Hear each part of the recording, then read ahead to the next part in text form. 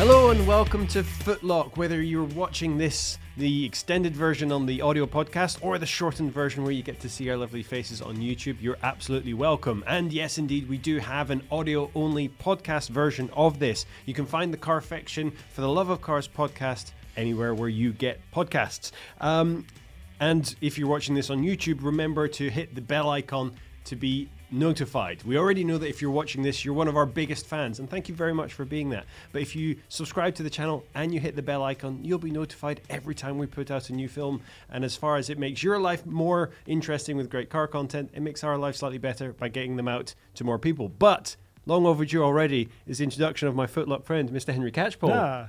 Hello, how you doing, Drew? Nice to have you back. Yes, it's been a little bit, as you mentioned in the previous episode where I wasn't here, a bit sporadic. We've had the summer holidays, you've been cycling up and down mountains, presumably because you enjoy it. It doesn't sound like fun to me. Partly because I enjoy it, partly because it's work as well. Yes, Henry does write for the two-wheeled non-mechanical variety. I guess bikes are mechanical, though. They just don't have mechanical, engines. Yeah, absolutely. Yeah, definitely. Bikes. Don't know much about them. They don't have an engine, so I don't care. But I went to a pool. I just sat by the pool in the sun getting I've actually got like second-degree burns on my shoulders because I think I missed some bits. I'm not going to rub after sun into your shoulders. No. It's not that sort of It's show, beyond that. really. You know that part where you get sun? Okay, we don't need to know this. It's really I feel we've gone too far already. It's this early and we're talking about your sunburn. It's almost, it's quite just because it's like medical grade injury. But anyway, as you've probably seen if you are watching this on YouTube, and I'll have to describe it to you if you're listening to it on the podcast, sat in front of us here is a very lovely little this whole award. Thing. Yes, this whole thing. Oh. Hello. That, I'll bring it up to the microphone so you can actually hear it. That is an award given to us at the International Motor Film Festival for our Porsche GT3 Manuals Matter.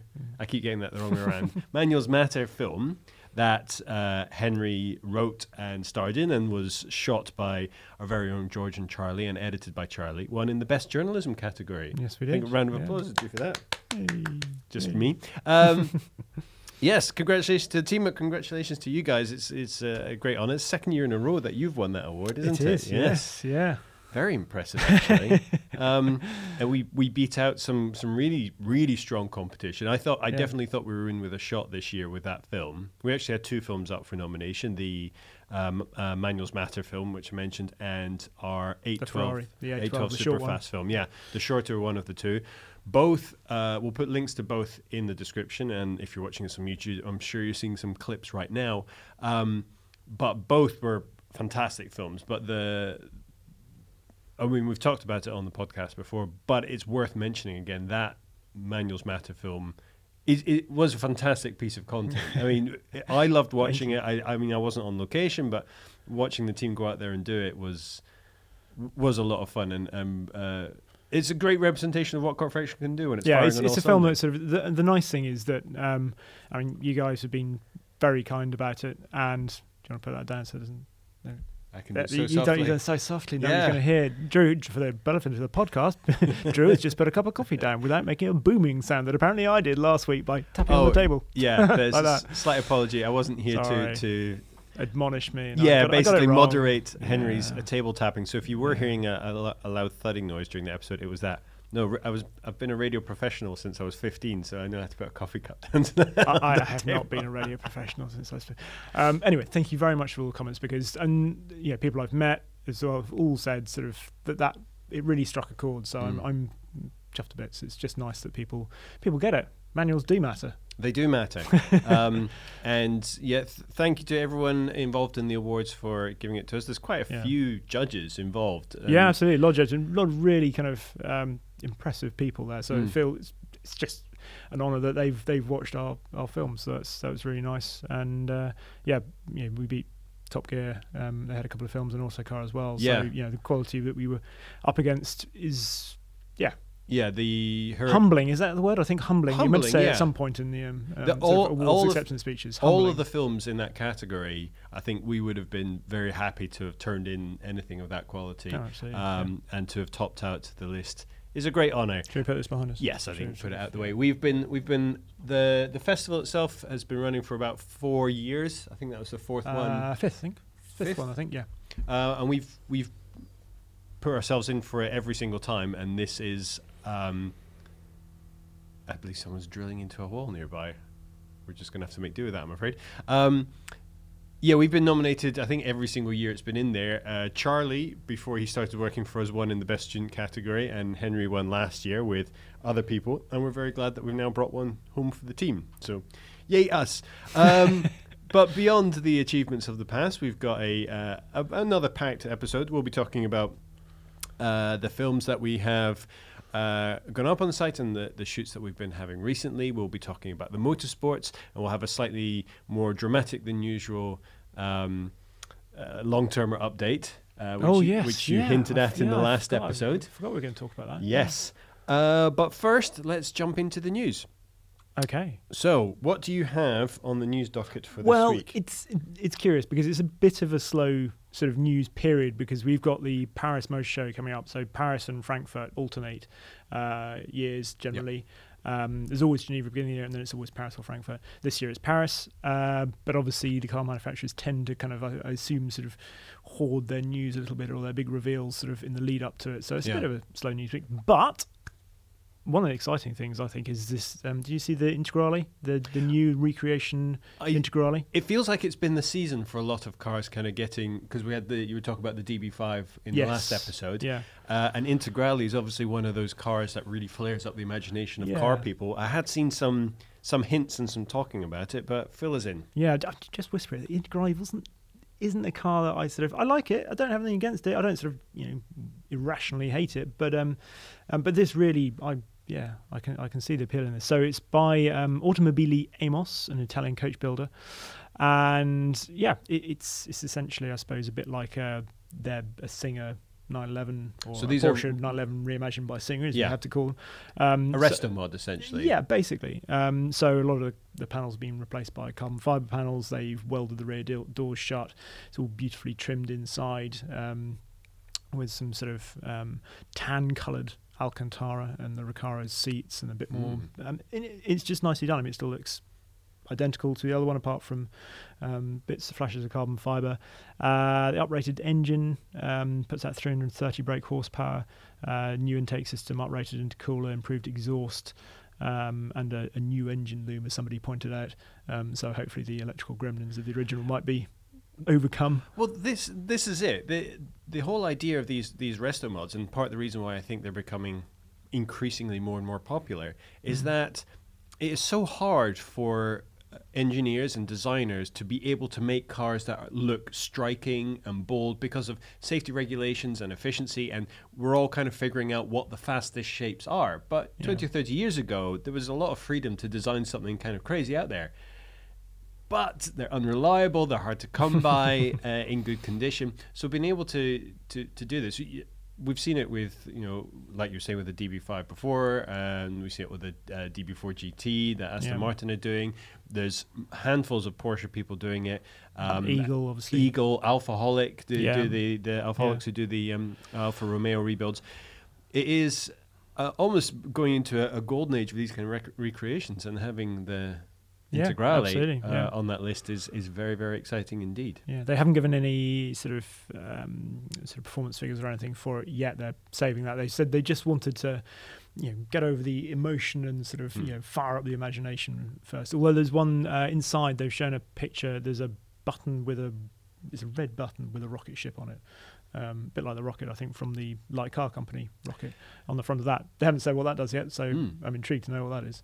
Well, it's funny that you should bring up the light car company, which was obviously a company. It's almost like we planned that. Which was we didn't. Which was Gordon Murray's company, Gordon Murray of Formula One and the McLaren F1 fame, who a couple of months ago, it may even been almost a year ago now. It feels like a long time ago. Unveiled that his company is being reborn, and one of the key things that it's developing is a new form of manufacturing, the iStream Superlight.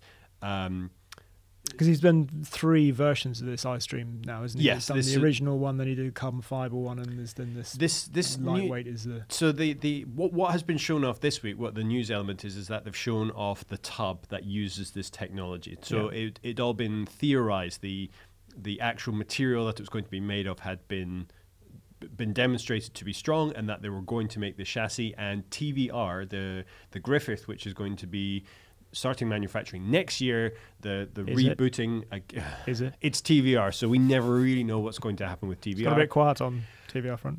Well, they've only just shown off the construction of the tub. I know. I'm sure it'll be fine. Yeah, I'm sure. I know people have put money down for one, so they've certainly got people's money. So we'll see what happens. Anyway, Gordon Murray's chassis uses a pressing that uses recycled carbon fiber. And is the word honeycomb in there? Honeycomb is in there. So instead of just having pressed panels, they're like two panels with like honeycomb in between. I may be completely oversimplifying it, but it makes it lighter, stronger, better for NVH, and far less prone to rust. These are all good things. And it's flexible enough apparently to be used in any kind of body style. The Griffith will be... I think you mean adaptable, not flexible.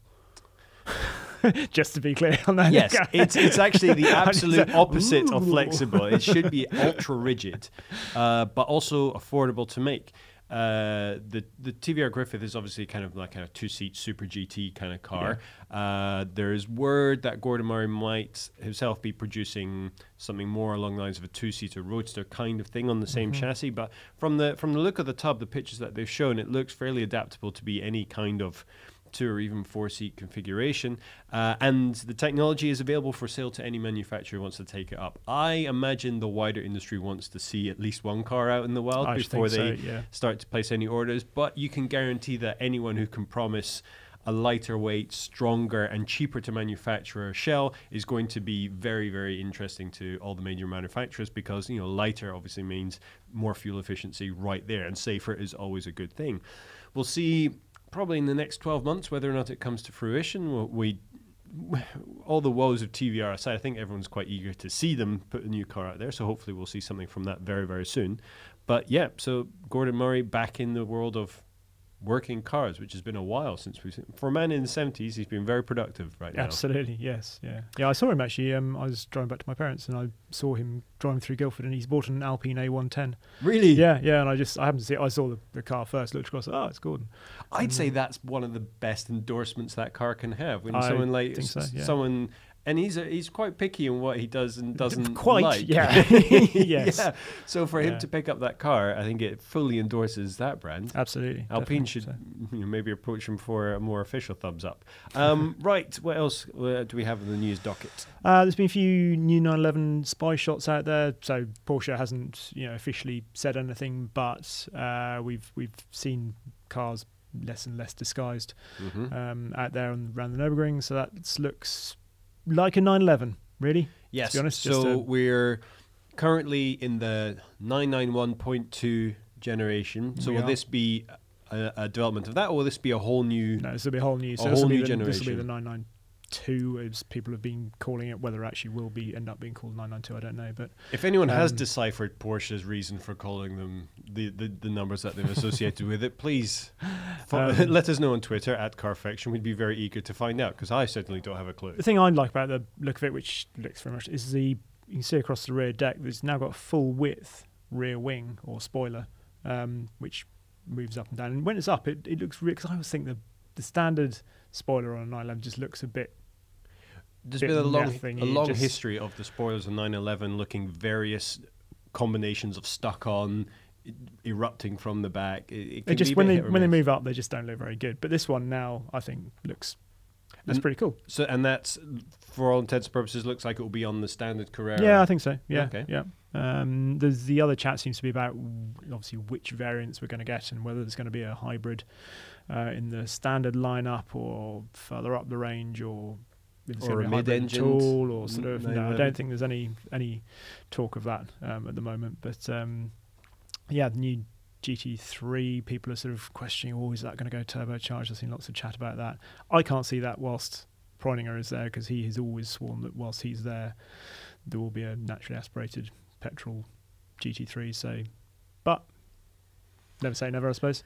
No, if it's spy shot time now, we probably won't expect to see any official announcements for quite some time. I thought so. It'll probably turn up at Paris, won't it? So. Yeah, so we'll see. We'll see. That. Hopefully, if there's some news there. The thing is, even if it's shown up at Paris, they'll just call it the new 911. So we might still have to dig a bit deeper into what people like us actually refer to it as. Yes. But there you go. Other news. Do you see the life-size Lego? We've got the yes. There. So is that which has got how many pieces? That's got. You built it. 2,000. 3,599 piece. Yeah. Chiron that you built. built. And that took a while. And they've built one with over 1 million pieces. That's actually full 1-to-1 scale, and Andy Wallace drove it. Did he? 12 miles an hour down Aerolessin. Booking out Aerolessin for that, I mean, it's sort of nice, thing to do, because obviously that's where the Chiron sets its, or Veyron has set its top speed runs. But 12 miles an hour at Aerolessin, I mean, that was the slowest anything's ever gone there, I should think. I imagine so, but that must be the single most uncomfortable thing to sit in the world. I mean, if you've ever sat on a Lego brick, it's not the most pleasant experience in the world. Do you imagine he had pedals and you just put his foot on and go, ow, yeah, ow, ow. It's probably why I can get up to more than 12 miles an hour, because it was all you could sort of, just gingy, ow, and that was sort of as fast as he could go. What powered it? So actual Lego motors, so what are they called there?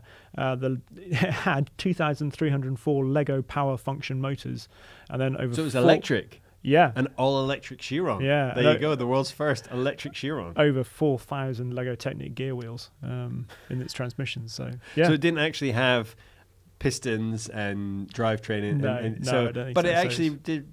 It did run, which actually weirdly had a removable steering wheel. Weirdly, that makes the engine in the Lego Technic Chiron more accurate than the engine that's in the one that actually moved and was at 1-to-1, because there are actually 16 cylinders in that with a drivetrain and a gearbox, and you can select forward and backwards. Yeah. But still, that must have. That's pretty cool. It had actual real Chiron wheels on it. So it would have been quite cool if they'd done specific Lego. Given that Lego is the world's largest tire manufacturer, that would have been quite funny. Is it really? Yeah, because it makes so many little rubber tires. Yeah, okay. There you go. I guess it is, and they really thought of it. In the same way that McDonald's is the world's largest toy manufacturer. Oh, really? Yeah, for all its Happy Meals. Yes, that's right. But yeah, so it had real. God, that must have been the heaviest part of the car. Actual Chiron alloys and tires and wheels. Maybe it actually needed that as well, because all that Lego must have weighed quite a bit. If you then put all that weight on Lego. Well, no, wheels, apparently it weighs 1,500 kilos. So that's it's half a ton lighter than a standard, an actual Chiron. Yes, but that's made of standard metal. The standard, like this is an option. It's an option. If you would it like, weighed you 1,500 can have the bare kilos. carbon fiber option or the Lego option. That's as much as a good-sized car. So it only saved 500 kilos by making it out of plastic bricks as opposed to metal, which goes to show probably how light they've made the Chiron, because it's only 500 kilos heavier than if you'd made it out of lightweight plastic with no sense of rigidity. Oh God, can you imagine trying to it would. Don't try to imagine. No, it's mind-boggling. No, well, next time you speak to Andy Wallace, you I might need to find out what it's actually like. Get a dynamic comparison between the standard Chiron and the Lego Chiron to see exactly what the. I imagine it will be quite brief. But, yes. Well, speaking of cars on tracks, this one going slightly quicker and hopefully not made of Lego. There have been attempts at and rumors of a mid-engine Corvette for the last 20-odd years plus. And there have been concepts. I think it was CERV concept they did. They showed it off right around the time when, probably the early 90s actually, almost close to 30 years ago, the concepts that that Corvette had put out, things that going up against stuff like the NSX, like that kind of form factor around that time. But it finally looks like it's going to be a reality, and the car has been in camo testing at the Nürburgring, which surely is an indication that it's very much on its way. Doesn't really look a huge amount like the standard Corvette, which obviously has a huge, long, front front engine rear wheel drive setup. Yeah, long bonnet, short rear overhang. This looks obviously more mid-engine supercar like, but we could actually get that, an actual mid-engined super sports car out of the USA, which is quite exciting in its own right. Yeah, the C7 Corvette, when that came in, was it 4 or 5 years ago, got me excited about Corvettes again. So this could really put Corvette in amongst some very interesting competition. So we'll be keeping track of that as it's interesting as it is. Should they be doing it? Should are there certain things that are sacrosanct? The way that the 911 is rear-engined. Yeah. Should the Corvette be this brutal front-engine rear-drive car? Yeah. Well, you say that the 911. Yes, 911 was rear-engined, is still rear-engined. All 911 should be rear-engined. That's fine. But then there's also the Cayman and the Boxster, which take a lot of the same principles and then put it in. Think of Corvette not as the Corvette, but think of Corvette as the brand. And you have the Stingray or the C7, that's the front-engine Corvette, and you have whatever this is going to be called as the mid-engine Corvette.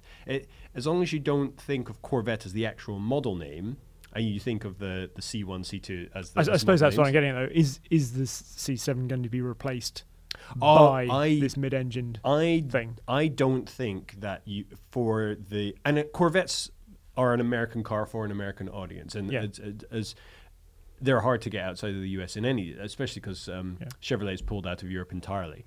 The front-engine rear-wheel drive setup is far more exactly what Americans want from a car. It's a great traditional way of putting power down. Mid-engine cars are for those Americans who have a lot more money, so I can imagine the price point will be higher, and who have been looking at McLarens and Ferraris and want that supercar feel. And American supercar with the Corvette name attached to it, ticks a lot of boxes for the higher. Absolutely, no, I think it's definitely something they should be doing. I think American engineering is far from the kind of the parody of itself it had been for a lot of the 20th century, where engines were 8 times the size of European equivalents and getting a fraction of the horsepower. They're getting much better. The technologies are all being shared across the world, and this is the next step in that. And it won't be the realm of the smaller production houses who are doing these like one-off things, like the Hennessy's of these world who are taking. And hopefully they'll build rather more of them than Ford did the Ford GT. Sort of thing. Well, exactly.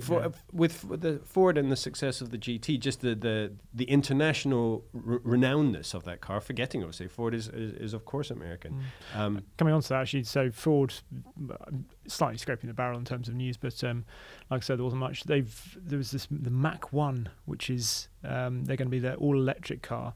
Inspired by, it's an SUV. Start that again. It's an SUV inspired by the Mustang.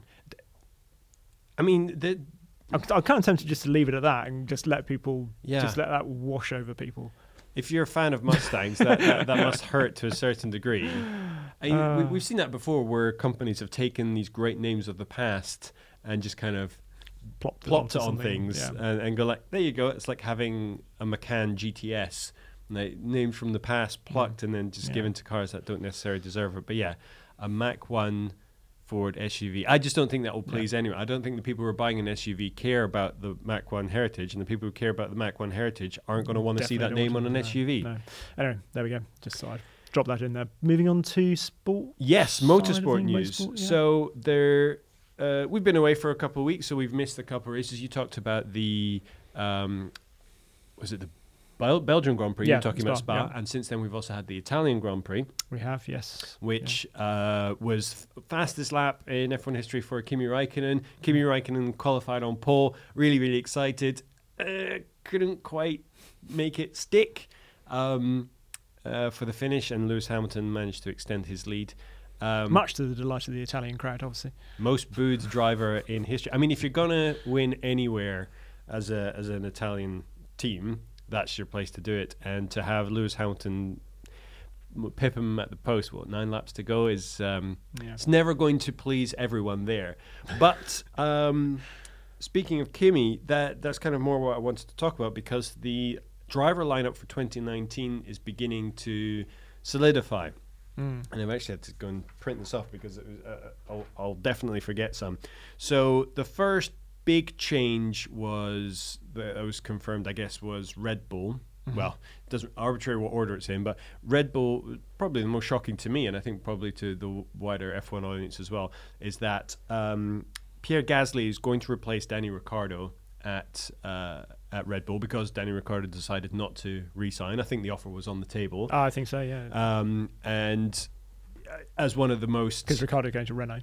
Yeah, to Renault, who have quite openly said that they don't expect to be competitive for the next couple of years.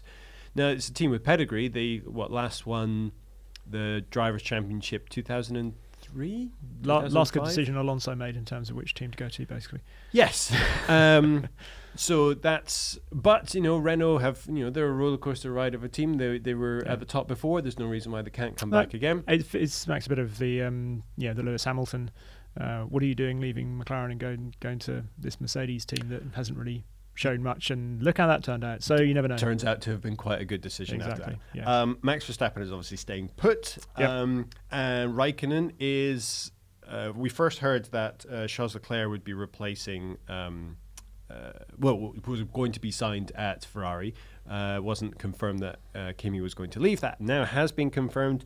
And Kimi found out at Monza. Oh, he found out at Monza. Yeah, it wasn't his decision to leave. Oh. Did he find out during the race, or is it with 9 laps to go? Yeah. By the way, Kimi, we're not going to re-sign you for next year. Oh, well, okay, foot off the gas. No, that seems to be... Leave me alone, I'm going to Sauber. Sauber, yeah. Where he started his career. Yes. Which actually, isn't Kimi the oldest driver on the grid? Yeah. Yeah. He raced against Jos Verstappen at the end of Jos's career. So he's both raced against junior and senior of the same family. At some point, that has to kind of ring a bell going, I've been doing this a long time, haven't I? He does not look his age. I still think he looks younger than I do. And I party a fraction of the amount that he has in his lifetime. I think that kind of Finnish stoic nature has kind of kept him... Stoicism, that's one, stoic nature. But that has prevented him from smiling too much, which is... So he hasn't got as many laugh lines. Perfect porcelain skin. Yeah, that's maybe keeping the aging process at bay. But Sauber are one of those teams that just kind of be somewhere at the back of the grid that you don't really pay too much attention to. Yeah, it's done all right this year. Yeah, with Leclerc. Ferrari engines. That car, exactly. Yeah, but last year's Ferrari engine. So yeah, but he clearly just wants to still be in F1 and enjoys driving. I mean, he might be a bit more relaxed back there. You can have a bit more fun, and anything that you do is far more noted than anything you fail to do at the front, as what happened in Italy. Force India has had its financial woes. Looks like it will be bought by Daddy Stroll. Yeah, it has been. I think already. And then all the contracts are kind of up in the air because obviously Lance Stroll, who hasn't been great, might move hasn't across. Been terrible either. No, he sort of. I think there was. He took a lot of stick, didn't he? Well, because it's presumed that he got the ride he did because of he did. that as well. Yeah, but there are other drivers on the grid who've done the same. Obviously, Max wouldn't have got his seat without the connection to his dad, but. Hadn't really... if your dad owns the team, it seems very unlikely that you won't be racing for that team. But nothing's confirmed on that end. McLaren, full driver change. Yep. So out are Stoffel and Alonso who's retiring, who will presumably see crop up in something like IndyCar. Yeah, it looks like he's going to IndyCar, doesn't it? It seems very unfair that Stoffel is caught out. Up. Yeah, because I can't help but feel that he... he's done it extraordinarily well all the way through the junior ranks. He's clearly a very, very talented driver. Alonso has this sort of, I'm pretty sure Alonso has a certain way he wants a car set up, which is specific to him. It was always the way he got, he's very good at getting the best from cars. You remember early in the career, understeer that he had seemingly built into the cars, or found that was the best way to get the speed from them. You just think that McLaren has to have been built around what Alonso wanted. It's not going to have been, Stoffel, is there anything you'd particularly like? Oh, thanks for the input. Okay, we're going to go with what Alonso wants. So, and we've seen it a lot in WRC this year, that actually the drivers that sort of the principal drivers will get the cars set up pretty much for them, and other drivers, well, here you are, you've got to try and make it work for you, and there are different, people have different driving styles. I remember Nish talking about sort of, in the Le Mans, how the different drivers within the same team in the same car would get, very, very close to the same lap time with completely different styles, to be honest, going into the corner, sort of, or where you chose to make up your time. So whether you were particularly good on the brakes going into the corner, or whether you carried more mid-corner speed, or whether you were particularly good on the exit. And you just think that Stoffel deserves another chance, sort of with another car that may suit him better. I mean, sure, fine, you have to be adaptable, but I can't help but think that Alonso potentially has a very particular style or way he wants a car to be, and that just might not have suited Stoffel. Yeah, I mean, chalk Stoffel up as one of the victims of the way F1 works, I guess. There's been many over the years who've come close and who frankly have been given chances and haven't necessarily having the right chance at the right time with the right team. And maybe Stoffel is one of those. I know from what I've heard, he's very dedicated to getting better, but unfortunately he won't be doing that next year with McLaren, who instead are bringing on Lando Norris.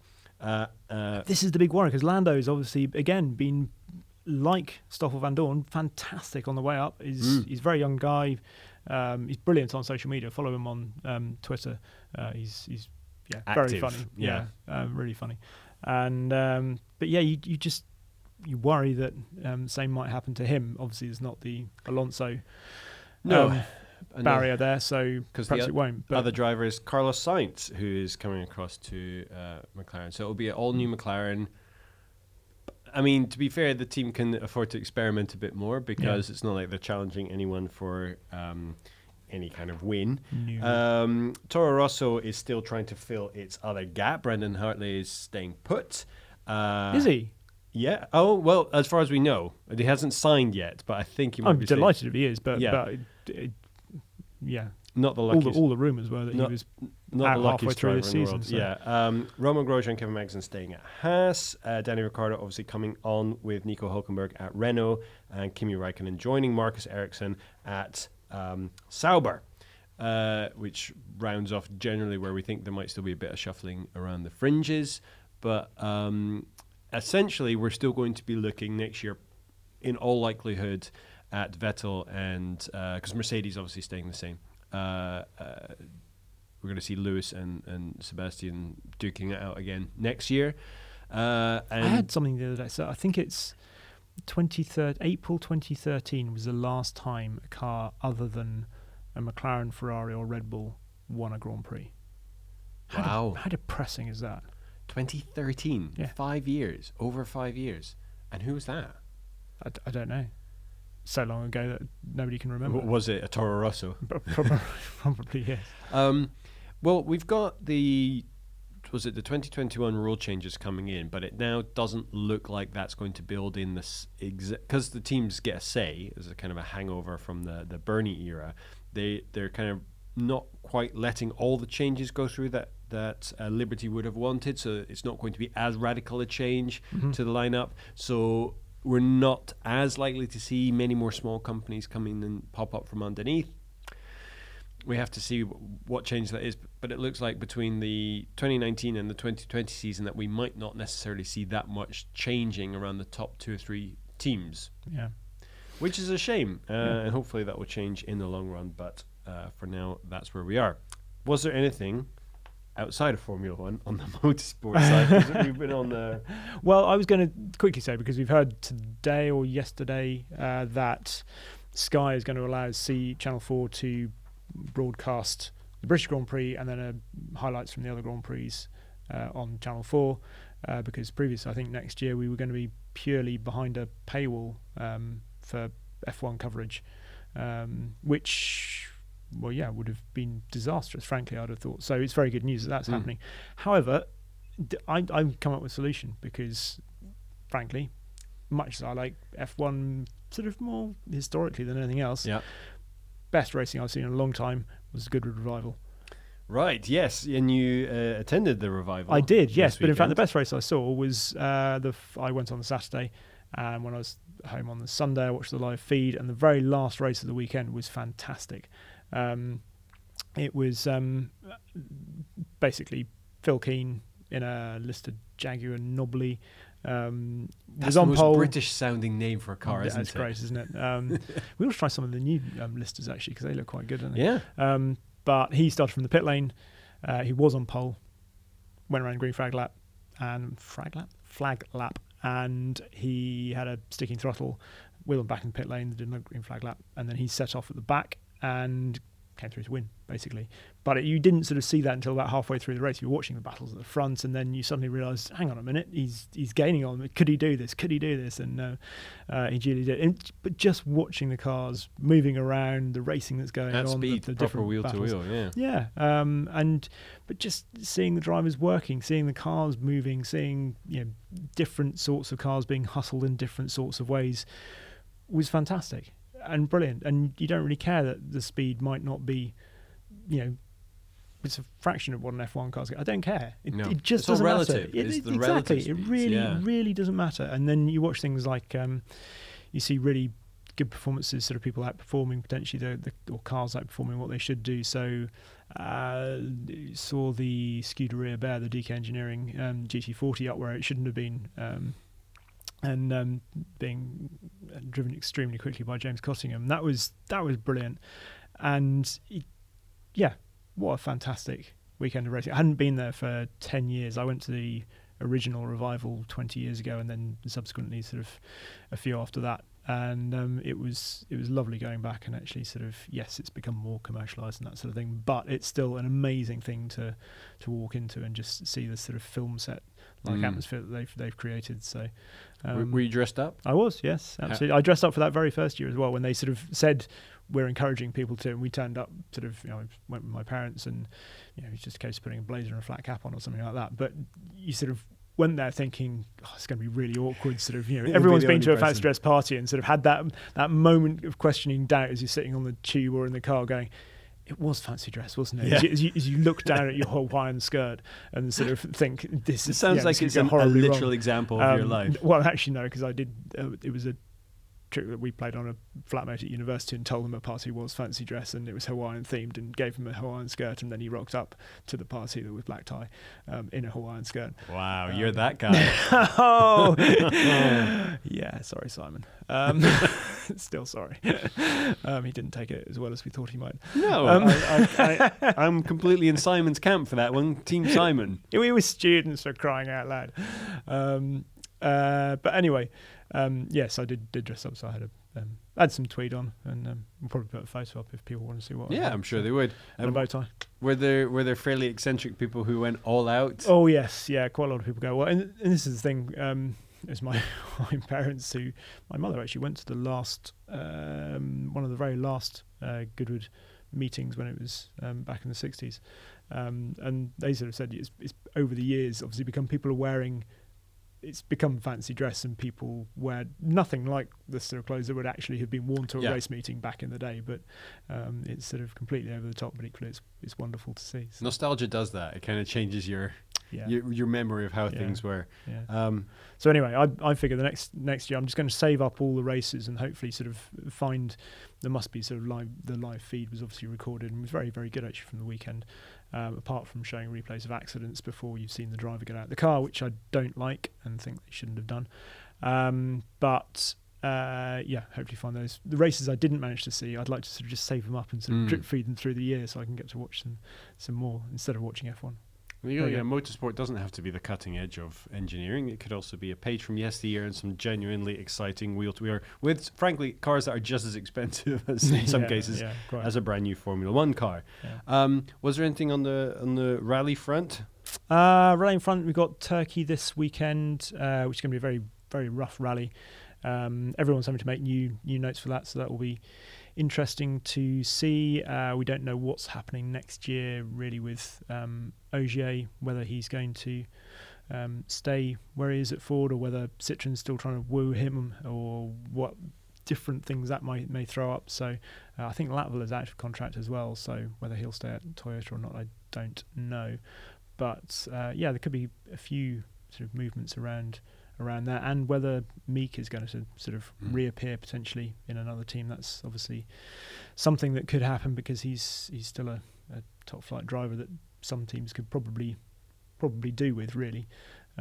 So yeah, nothing sort of much to update, but it's interesting coming into this fairly busy last half of the last section of the season. Yeah, and 3 drivers still in contention. So yeah, exciting times ahead. Right now, exciting times on the channel as well, as we've got quite a lot of stuff coming up.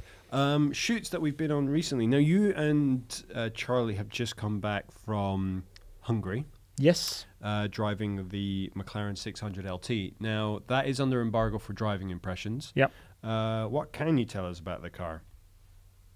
I don't know. It's the first time you've seen it in the metal. It is, What yes. did you think of it looks-wise? You really like it, don't you? I do. I saw it in a studio a couple of months ago and had it right next to a 675 LT.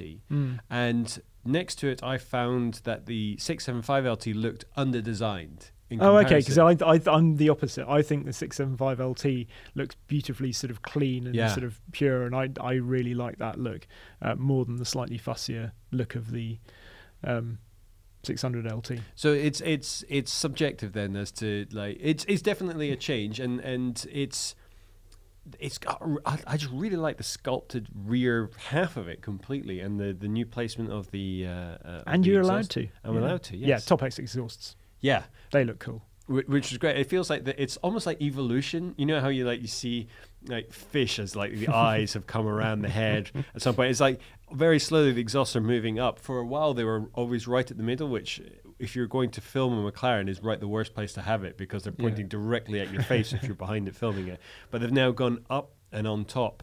I think it looked really, really exciting, and to have the advancement of the LT name as almost like a performance sub-brand within McLaren is quite exciting as well. So now you can get excited about the sports series kind of twice around and the super series twice around.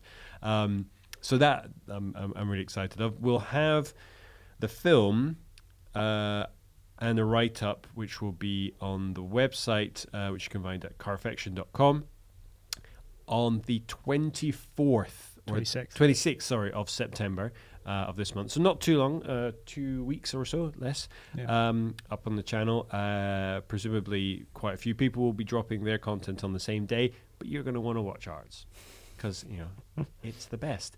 And find out then exactly what Henry thinks of the 600 LT. But for now, I'm sure we can show a picture or two that we've had of the car on location, just to kind of whet your appetite. On the other end of the scale, you were looking at some Defenders earlier in the week as well. Yes, yeah. Regular watchers or listeners to this might remember the Defender that we showed from ACH Classic, which was a sort of almost, you described it as like a Singer of Defenders, really. Yeah, it's what it felt like, a really high quality back to scratch and rebuild up in the best possible. The car that Land Rover never could have made in the first place. Exactly, yeah. So we went up there, did a bit of a sort of film just looking around that car and the other things that they happen to have on site. But we then did a film also on something... Sorry. Is that your phone? It was my phone. You've been at Radio Professional since you're 15, right there? Yeah. Yeah, okay, that's cool, yeah. There were no mobile phones when I was 15. I'm that old. Was your pager going off then, was it? I definitely didn't even have a pager. There was a phone in the other room mounted to a wall, and that was our only form of communication, anyway, apart from the radio. Back to the 6-wheeled Defender fire engine. That sounds a lot of fun. Yeah, exactly, yeah, how cool is that? So we, I got to go out and drive that, and we got Dave to talk us around it and just lift up all the lockers and look at the pump in the back and put the lights up and down and turn the lights on and stuff. So yeah, that was really good fun. So have a look at that, because I don't think you'll find that anywhere else. That will be coming to the channel very, very soon. And you crammed in another film while you were there. Oh, did, yes. Yeah, we had a quick look at my Mark II Escort, which lives up there and should hopefully be... we've ordered up some parts for some bits and bobs, and we'll try and get the electrics slightly more reliable. And there's various things that need doing to it, but I'm going to actually finally start hopefully getting it into some sort of order so that it can be rallied, and we'll hopefully do, if people are interested, then we'll do some films on that and how it progresses, and then when we go rallying. So yeah. Well, we actually did get a question. We put you're probably watching this on the Saturday or listening to the audio podcast on the Friday, and we're recording this on Thursday. I put out a Instagram story and put up a question where people are asking for questions, and the first question we got in is when we're going to do a film on your Escort. So if you are interested in seeing a series of films of the kind of the rebuild, development, and eventually the rallying of Henry's Escort, please let us know. Stay tuned. Yeah, let us know in the comments below on YouTube if you're watching us there, or indeed get in touch with us on Twitter at Carfection. Drop us a note. It always helps us shape what we do if we know that you're interested in watching it. That is brilliant. Speaking of Instagram, let me just jump on quickly because we had a bunch of questions come in. I set out, people are actually responding to it. Any plans on having a meetup? Someone is asking. A meetup? A meetup. I don't know if you really want to meet us in person. We might shatter the illusion that we're friendly people. I'm very short in real life. Yeah, we have them sat on 18 different phone books just to bring them up to this level. We might do. Will your new hair feature in the recent films, or is it a Footlock exclusive? I think you might be talking about my hair. Yeah, my hair hasn't changed, so... No, yours just gets slightly bushier and then it's bigger, back in. Yeah. No, this is basically what happens when I don't do anything to my hair. No, you didn't get out of bed like that, surely. Oh, no, I didn't get out of bed like that. I had a shower and washed my hair, and if it just dries, it just falls forward, and I just brushed it off my face. But... we put questions like that up on our Instagram feed all the time. And if you follow our Instagram feed at Carfection Films, you can jump in and ask us questions as well. And it will help us shape the content that we do in the future. I can't believe we talked about your sunburn and your hair on this podcast. My channel, my rules. Your train set. Yes. We have some films coming up soon to the channel on Audis. I've been out driving the new Q8, and I also drove the A8. We took both of them out at night in London. I'm sure we can show you a shot from that where we had... we actually had... we found a great location. We had a location that we wanted to film at in London, which would have had a great view of kind of Canary Wharf from the background. Oh, another one. Yep. Yeah, from the south side of the river. And then it was locked. We couldn't get in. So we had to find another place, and we ended up finding a great location with a great view, and we got some stunning stills there as well, which we'll put up which are up on Instagram, but we'll show you here on the YouTube version as well. But because we were shooting at night, it got more and more kind of dodgy around that area. It was a fairly nice part of town, but the longer we stayed there, like these cars started creeping up to where we were, and these guys were just sat in their car watching us film, and then they're just kind of like laughing kind of maniacally. And we were like, should we just wrap here and go somewhere else? And then we went into a McDonald's to grab a coffee, and it looks like they'd followed us into the car park, so it was getting a little bit hairy. Luckily, they got bored and drove off eventually, but yeah. Sometimes that's why I'm also slightly wary of meetups, because some of you might be crazy. I can't believe you just called our watchers and listeners crazy. I didn't call them crazy. I said there's a chance that some of them might be. Probably no more than us. So. Well, indeed.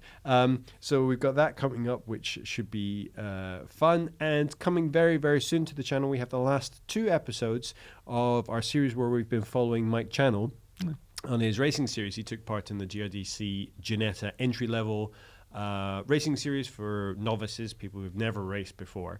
And if you've been following the series from the beginning of the year, or we started filming at the beginning of the year, it's been quite a roller coaster, because he literally started on his first track day with us, putting his car in the wall at Castle Combe. No one was injured, thankfully. A lot of damage to the car, though. And from that, we've now been through to his last race. I went and attended his last race weekend, which was a lot of fun. I'm not going to spoil it for you how it ends, but we now have the entire series caught on film. We've got the last couple of episodes coming out on that very, very soon. Were there any other shoots? Yes, you Hurricane. How did I forget? Because I was on holiday and I wasn't there. We have another Lamborghini film in the can, so tell us all about it. Well, it's the Huracan Performante Spider in bright yellow. Of course, it's a Lamborghini. Exactly. And yeah, that's kind of The premise. That's the premise. So you've driven the coupe version of the Performante, I have. which set the record at the Nürburgring Indeed it did. when it came out. It doesn't have the benefit that the McLaren supercars have of the tub being built around a convertible ready platform. So now we have a high performance version of a car that has now had to be re-engineered as a convertible. Yes. What does that end result give you? I kind of don't want to give the film away because that's basically, obviously, pretty much the question, premise, isn't it? yes. So, I mean, I can tell you, it adds about 125 kilos to the car. Yeah. It is still pretty good to drive. Actually, it's not a sort of a wobbly mess like some of the Ferraris can be, or have been in the past. So, yeah, it still sounds great. You get the roof down. What's the engine? It's V10. So yeah, it's that. It's naturally aspirated V10, which is, God bless Lamborghini. Indeed. And their crazy engines. That will be coming to the channel very, very soon, and I'm reliably informed that it looks fantastic. In fact, was that the one where you almost got chased away by a farmer? Was that shoot? No, well, we had a discussion with a farmer who turned up in his tractor, and we ended up being able to use bits of his access road and stuff as well. So that was really good. Farmer. So, very kind indeed. So yeah, and he showed us his sheep sheds as well. If that's the price you had to pay for using his land, I think you got off lightly. No, it's not always about supercars. We also have our reliable long-termer, and you hinted at it in the last episode of Footlock, but you're going to fill in. Yeah, because the long-termer was actually on our Lamborghini shoot. I did a little bit of behind-the-scenes footage with it, so you can probably see that now. Excellent, and it has Our Disco Sport has been a reliable companion on location for quite a while this year. And somebody did ask actually in the comments below, because we did a roundup of the last 6 months, sort of, which has been up on the channel, so you can have a look at that. And somebody said, has it been reliable? Because there are obviously lots of stories about JLRs not being particularly reliable. And yeah, from what we can say from R1, it has been really reliable. There's been a couple of electrical glitches in terms of just like the way the infotainment very occasionally does something odd, but then resets itself, turn it off, turn it on again. It's been fine, and that's literally been it, isn't it? No, and the only problems that we've had with it have been inflicted upon it. Yes. So this was the I mentioned it very last week.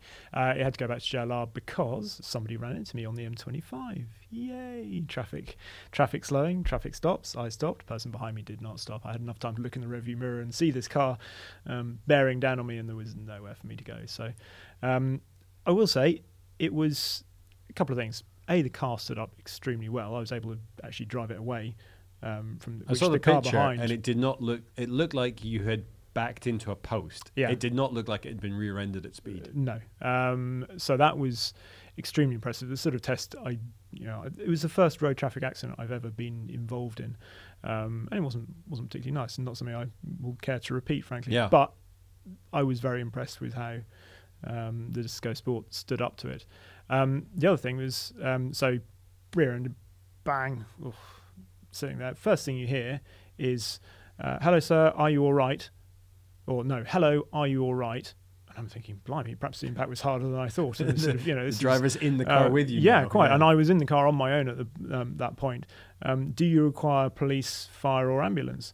And it was the SOS thing in the car, which obviously there's no reason, but it detects you've had an accident and automatically calls a service centre somewhere, call centre, and so I talked them through the next probably 20 minutes or whatever, whilst I was getting the car off the motorway as well, saying exactly what it was. And they've called directly into the car. Called directly into the car, so it just comes through the speaker system. You don't have to do it. It's not reliant on your phone being in the car or anything either.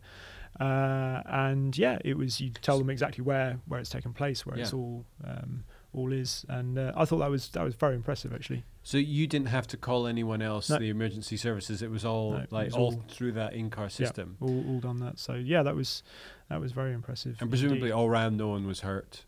No, everyone on any side be fine. So it was all, thankfully, yes. Yeah, it's not a system that we ever really want to test in a car. No, is the SOS system, and you see it fitted to most modern cars now. But it's nice to know that it worked. Yeah, absolutely. The other thing that came out of it was so when they took our long termer back, they lent us the lower spec petrol version of our car, basically. So petrol? It was, yeah.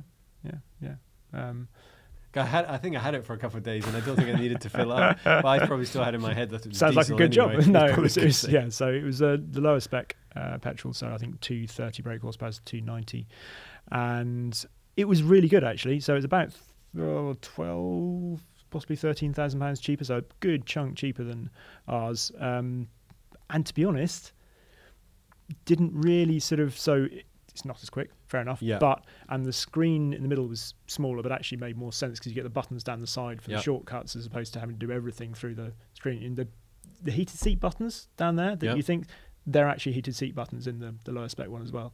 And you get smaller is it wheels. On the Discovery Sport that we have? So they're still heated seat buttons, but you press it and then you have to go up there to do it on the screen. So, it has slightly smaller wheels, so the rides actually felt slightly more in tune with the car. And to be honest, I thought that was quite it was nice knowing you don't have to spend the £50,000 of our top of the range one to actually still get a car that is very, very good and basically gives you everything that one gives you, I think. So doesn't look quite as good, admittedly, but no, I did really like the red of our Disco, and I was very glad to see you don't get those front bumper changes that you get on our one as well. But anyway, I just thought that was worth mentioning as well. Well, there you go. As far as long-term testing is concerned, it now literally has been tested through its full range of capabilities, including those which we hope none of you ever have to. But it's nice to know that it handled it like a champ.